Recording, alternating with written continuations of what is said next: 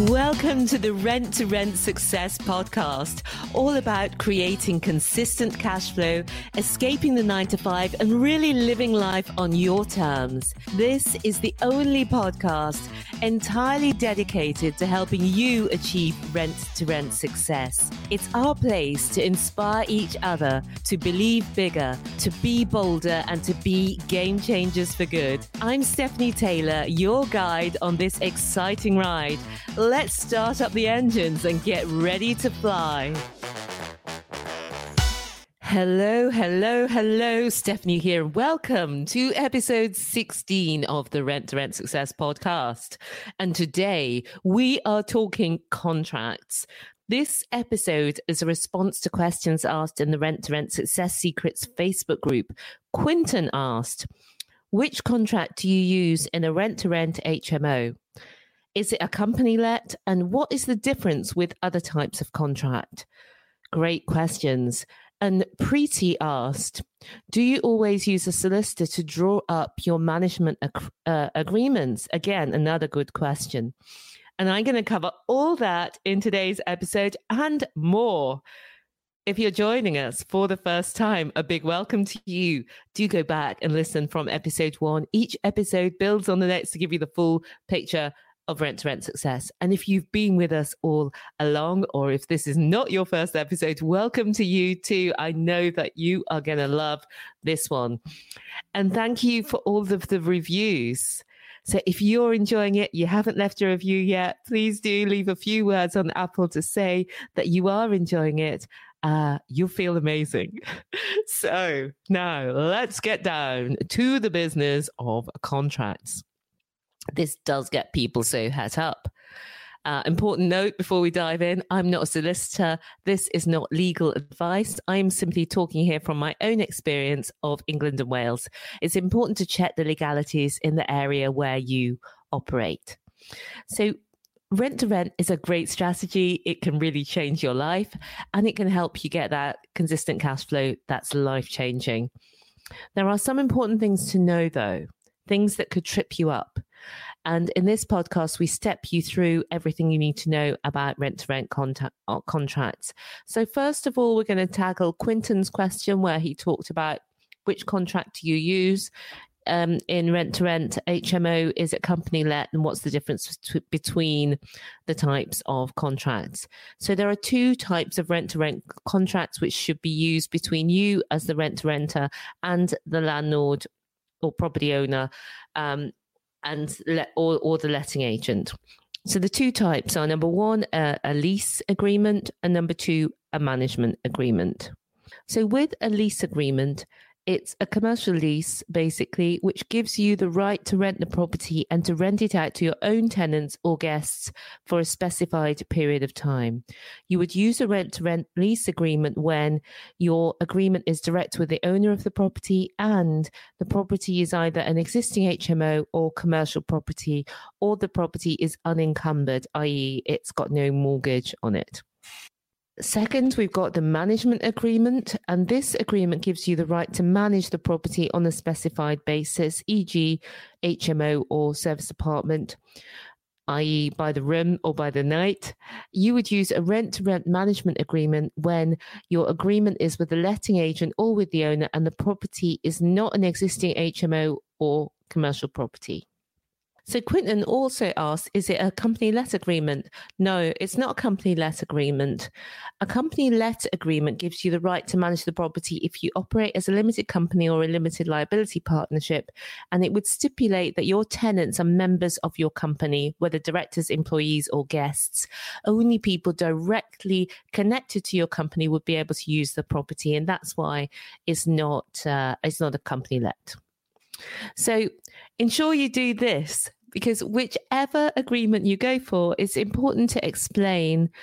It's important to ensure that you explain to the property owner that they must ensure that that their mortgage lending, if they've got a mortgage, allows for the use of the property as a house share, or for the tenant type that you're going for if it's not professional tenants, or if you're doing service accommodation, that it permits use of the property as a service accommodation. So they need to check with their mortgage lender. The second thing is they need to check with their insurer that their insurance allows the use of the property as a house share, if that's what you're doing, or service accommodation, if that's what you're doing.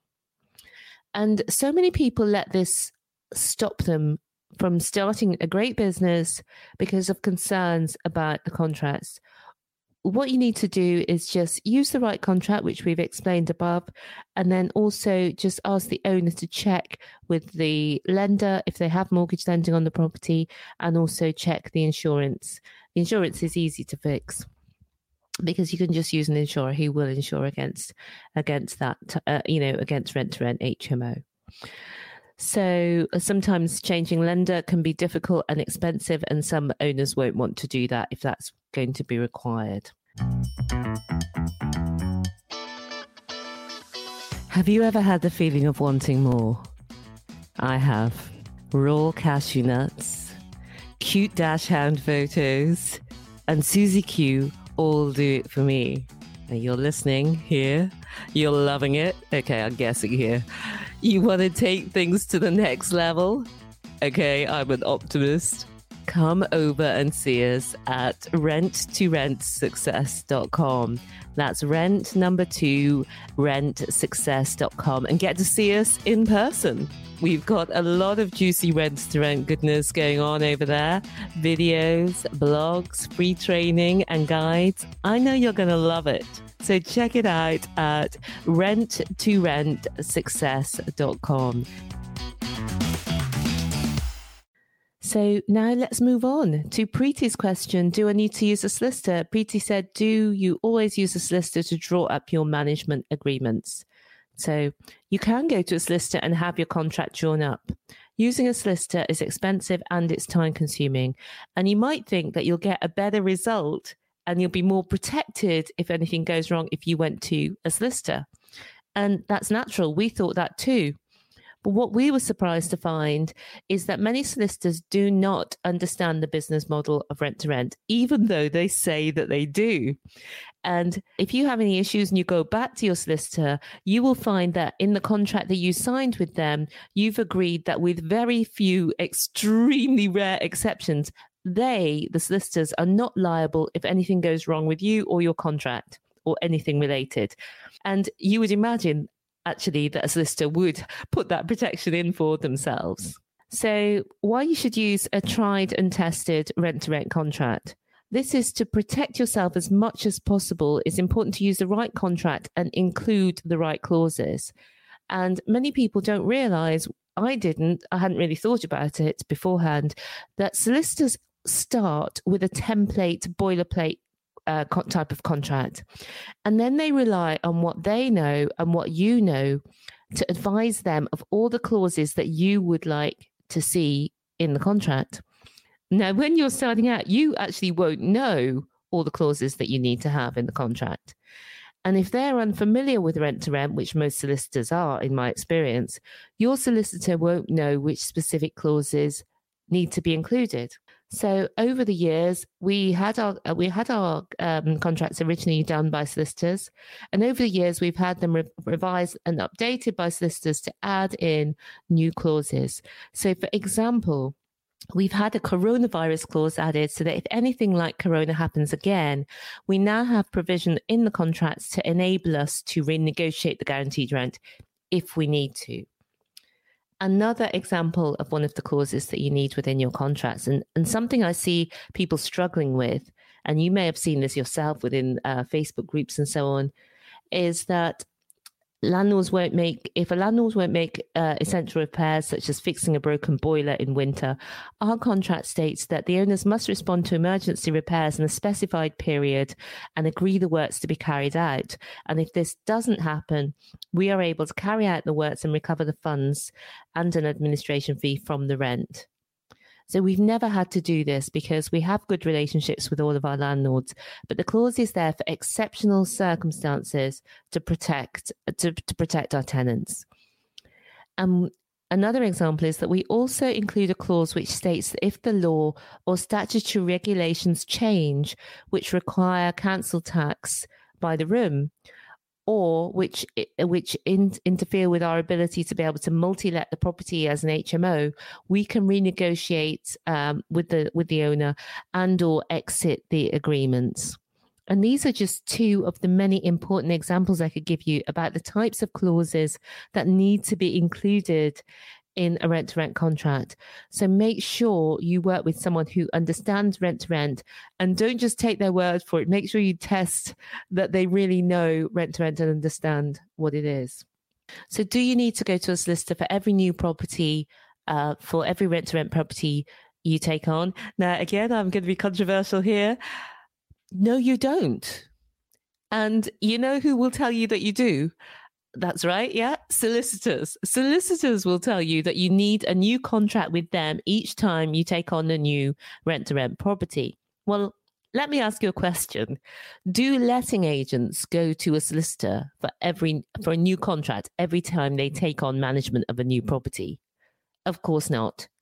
They edit the existing management contract with the details for the specific owner, property, and agreement. Now, there is one exception. This is the exception, which is that if you're taking on a property on rent-to-rent with an option to buy, that is, when you're contracting with a property owner to rent and then buy their property using a lease option or in exchange with delay completion, yes, it absolutely is wise to have a bespoke agreement drawn up by a solicitor for each property. So, are you curious about making money from properties you don't own? You can watch your free Rent-to-Rent Success Masterclass and get the full lowdown on rent-to-rent with us. Get started at rent2rentsuccess.com/guide. That's rentsuccess.com/guide. You'll learn more about rent-to-rent and how it can change your life. Okay, now let's get back to the show. So that's answered those questions. But I just want to remind you that contracts are the backdrop. Relationships are the center stage. So for us, in rent-to-rent, in property, in business, and in life in general, it's all about the win-win. So it's got to be good for you and it's good for us. It's good for our landlords and it's good for us. It's good for our tenants and it's good for us. So our goal is to deliver exceptional value and use our experience to help others to achieve success quicker. So we've made our rent-to-rent contracts available to buy because we saw so many people using expensive solicitors who didn't have the expertise to deliver what is needed in a rent-to-rent business. And we haven't just included the contracts.